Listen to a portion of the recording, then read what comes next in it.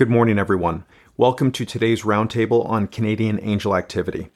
I'm Claudio Rojas, CEO of the National Angel Capital Organization, NACO, and I will be your host over the next hour. Thank you all for making the time to join us. Entrepreneurs are under severe pressure. COVID-19 has unleashed a combined health pandemic and economic crisis. The necessary shutdown to stop the spread of the virus has impacted company operations, dried up revenue, and the need for access to capital has never been greater. Today is the first in a series of conversations, roundtables, on stimulating angel activity, supporting the innovation ecosystem, and ensuring that entrepreneurs have sufficient access to capital to survive the economic effects of the crisis. Entrepreneurs, many of whom have put everything on the line, are struggling to stay solvent, cutting expenses and laying off workers. The future has never been more uncertain.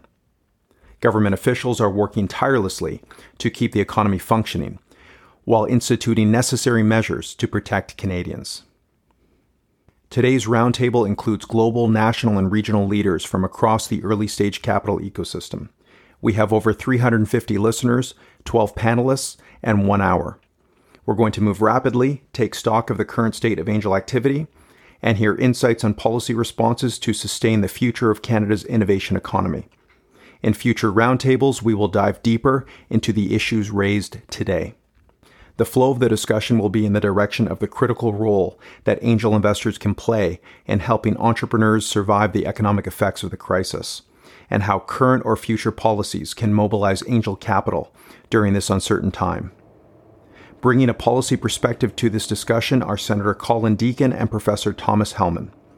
Colin Deacon, Senator in the Parliament of Canada, from Halifax, Nova Scotia, is an innovative thinker who spent his career turning ideas into products and services prior to joining the Canadian Senate. Dr. Thomas Hellman is the DP World Professor of Entrepreneurship and Innovation at Saïd Business School at the University of Oxford. He has been an advisor consultant to the World Economic Forum, Barclays Bank, the Government of British Columbia, and numerous startup companies. His case studies on entrepreneurial companies and venture financing bring a unique perspective on policy issues and potential response. Senator Deacon, can you kick us off speaking to the role of angel investors in the current environment? Claudio, thanks very much. And really so pleased that you set this up and NACO's leading this conversation because it's crucial. We did I enjoyed doing a little segment with you back in your NACO Atlantic Summit in the fall. And in that, I spoke to the fact that strong angel communities are, in my mind, they're critical to our entrepreneurial ecosystems and the exceptional growth startups and creating a good and very strong funnel of high growth companies that is available then to our VCs for investment. Angel communities are at the core of creating the next Shopify's. And obviously not every angel investment will result in that, but it's that early stage work that angels bring the insights, the experience, the networks, the ideas, and the investment necessary to get great entrepreneurs off on the right foot, get their ideas moving in the right way. So to me, angels have to be part of the conversation about how we make sure this global health crisis does not turn out to be an even bigger economic crisis for Canada. And so for me, I'm passionate about taking that argument forward. I've been spending a lot of time on that with colleagues, speaking to that over the last almost 2 years that I've been in the Senate, but especially in the last 2 weeks. So there's lots of things in my mind that can be done. There's no question that there's things that the government can do that can be very effective. Obviously, immediately paying out 2019 SR&ED claims to most of these companies are shreddable companies and have shreddable activities. So that's a no-brainer to get that cash out there very quickly as an immediate amount. But to me, our government needs to lever the investment due diligence and support that the angel community can bring to helping our entrepreneurs, and that market-based system of providing from communities up really, really good support the angel investors can bring to our entrepreneurship community is really crucial. So I think there's an opportunity for a BDC fund investments type model working with angels to make sure that the 60 VCs that BDC's been funding over the last number of years and being a partner with over the last number of years can also include our angel communities, because they're at the core of that foundation. And you speak to any of those VCs, they talk about the fact that angels are crucial to creating and accelerating the growth of our best companies. So that's certainly one place where I'm looking. I'm looking today to hear ideas about where I can focus and help. There's no question that EDC can I think, be looking through the BCAP program and facility that's been created at ways to help startups and early stage companies, perhaps in ways that are quite different from traditional operating companies.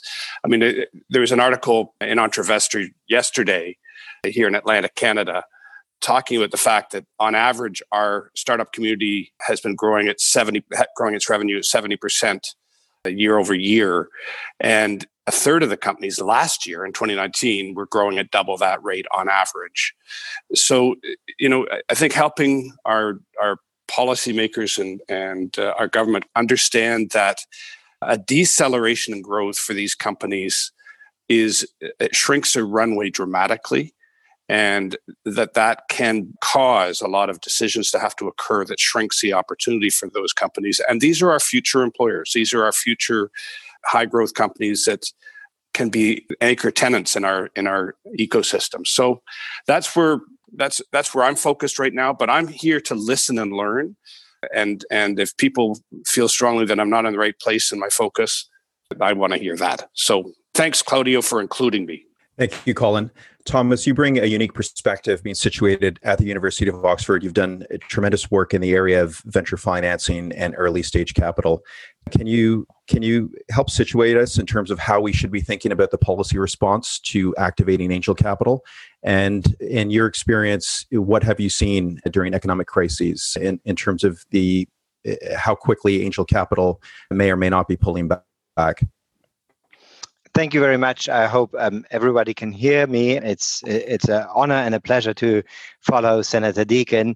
I am calling in from Oxford, England. I spent a significant amount of time in British Columbia and worked very closely with NACO. So it's a pleasure to be back. And I'll say that the situation in the UK and in Canada are fairly similar. So I think the observations I will make will hopefully be relevant.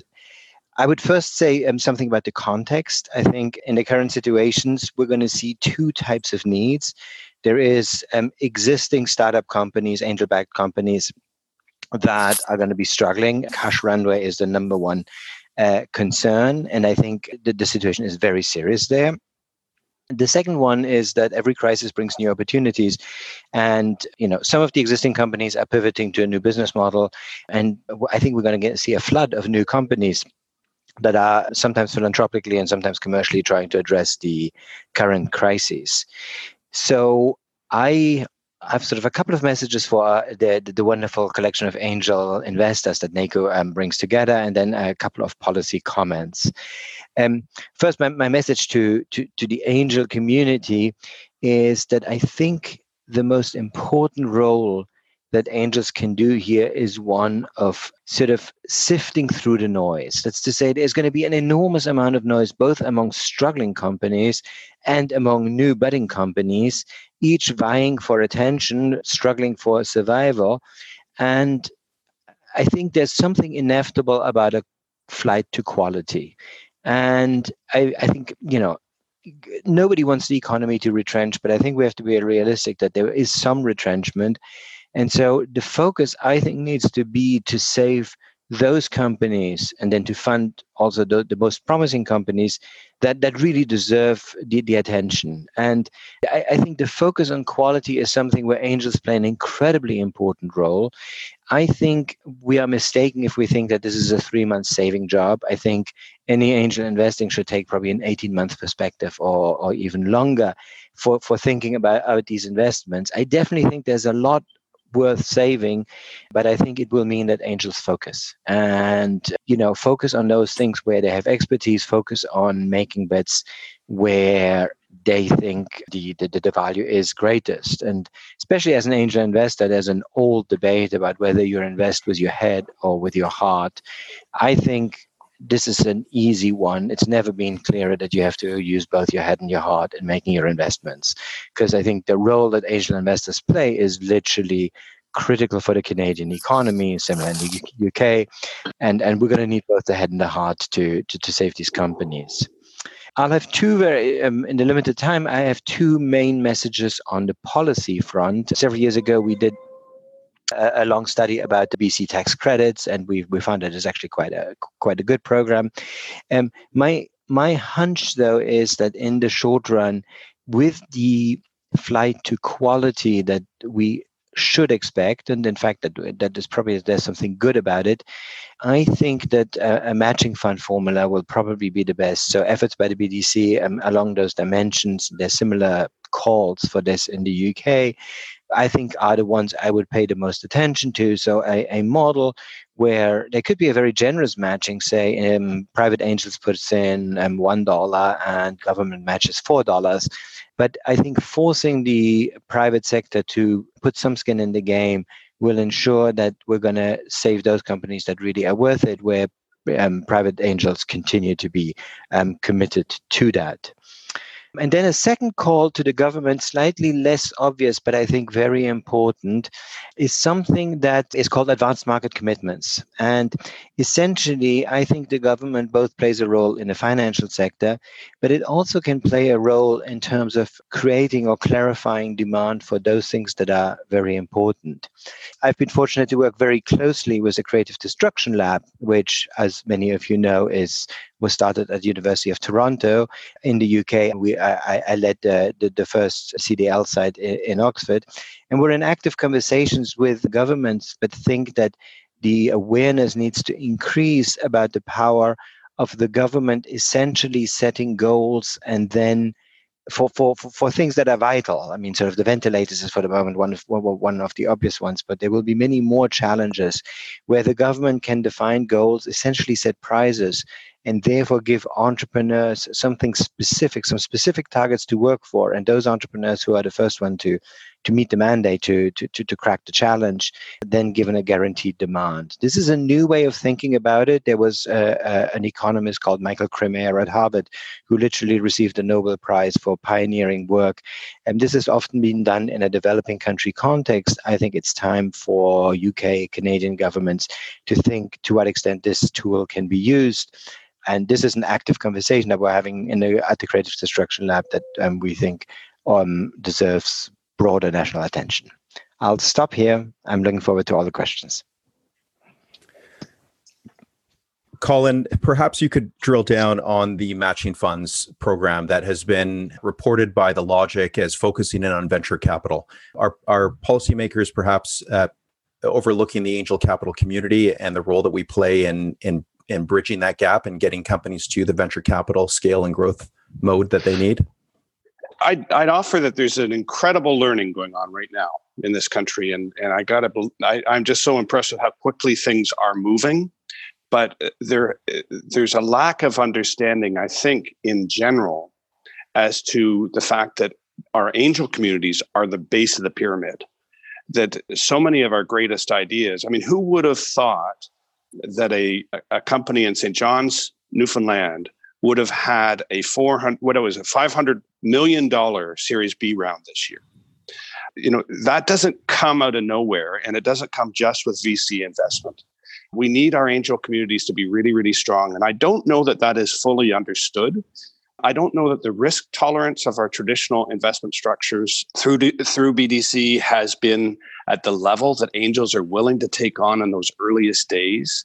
And so I think we really have to help our senior policymakers right now to understand that this is the angel communities are the base of the pyramid. Without them, we will not have the same opportunities created in the future of our economy. I describe the startup community and angel investors as a prow of the ship of our economy. That's where our economy is heading. You have that stronger, and you'll have a lot more opportunity in the future. If it's weaker, you're going to have a lot less. So for me, I don't know that argument is as well understood and as broadly understood as it needs to be, and that's what I'm really focused on. And that's what this event that you've created today is going to help with.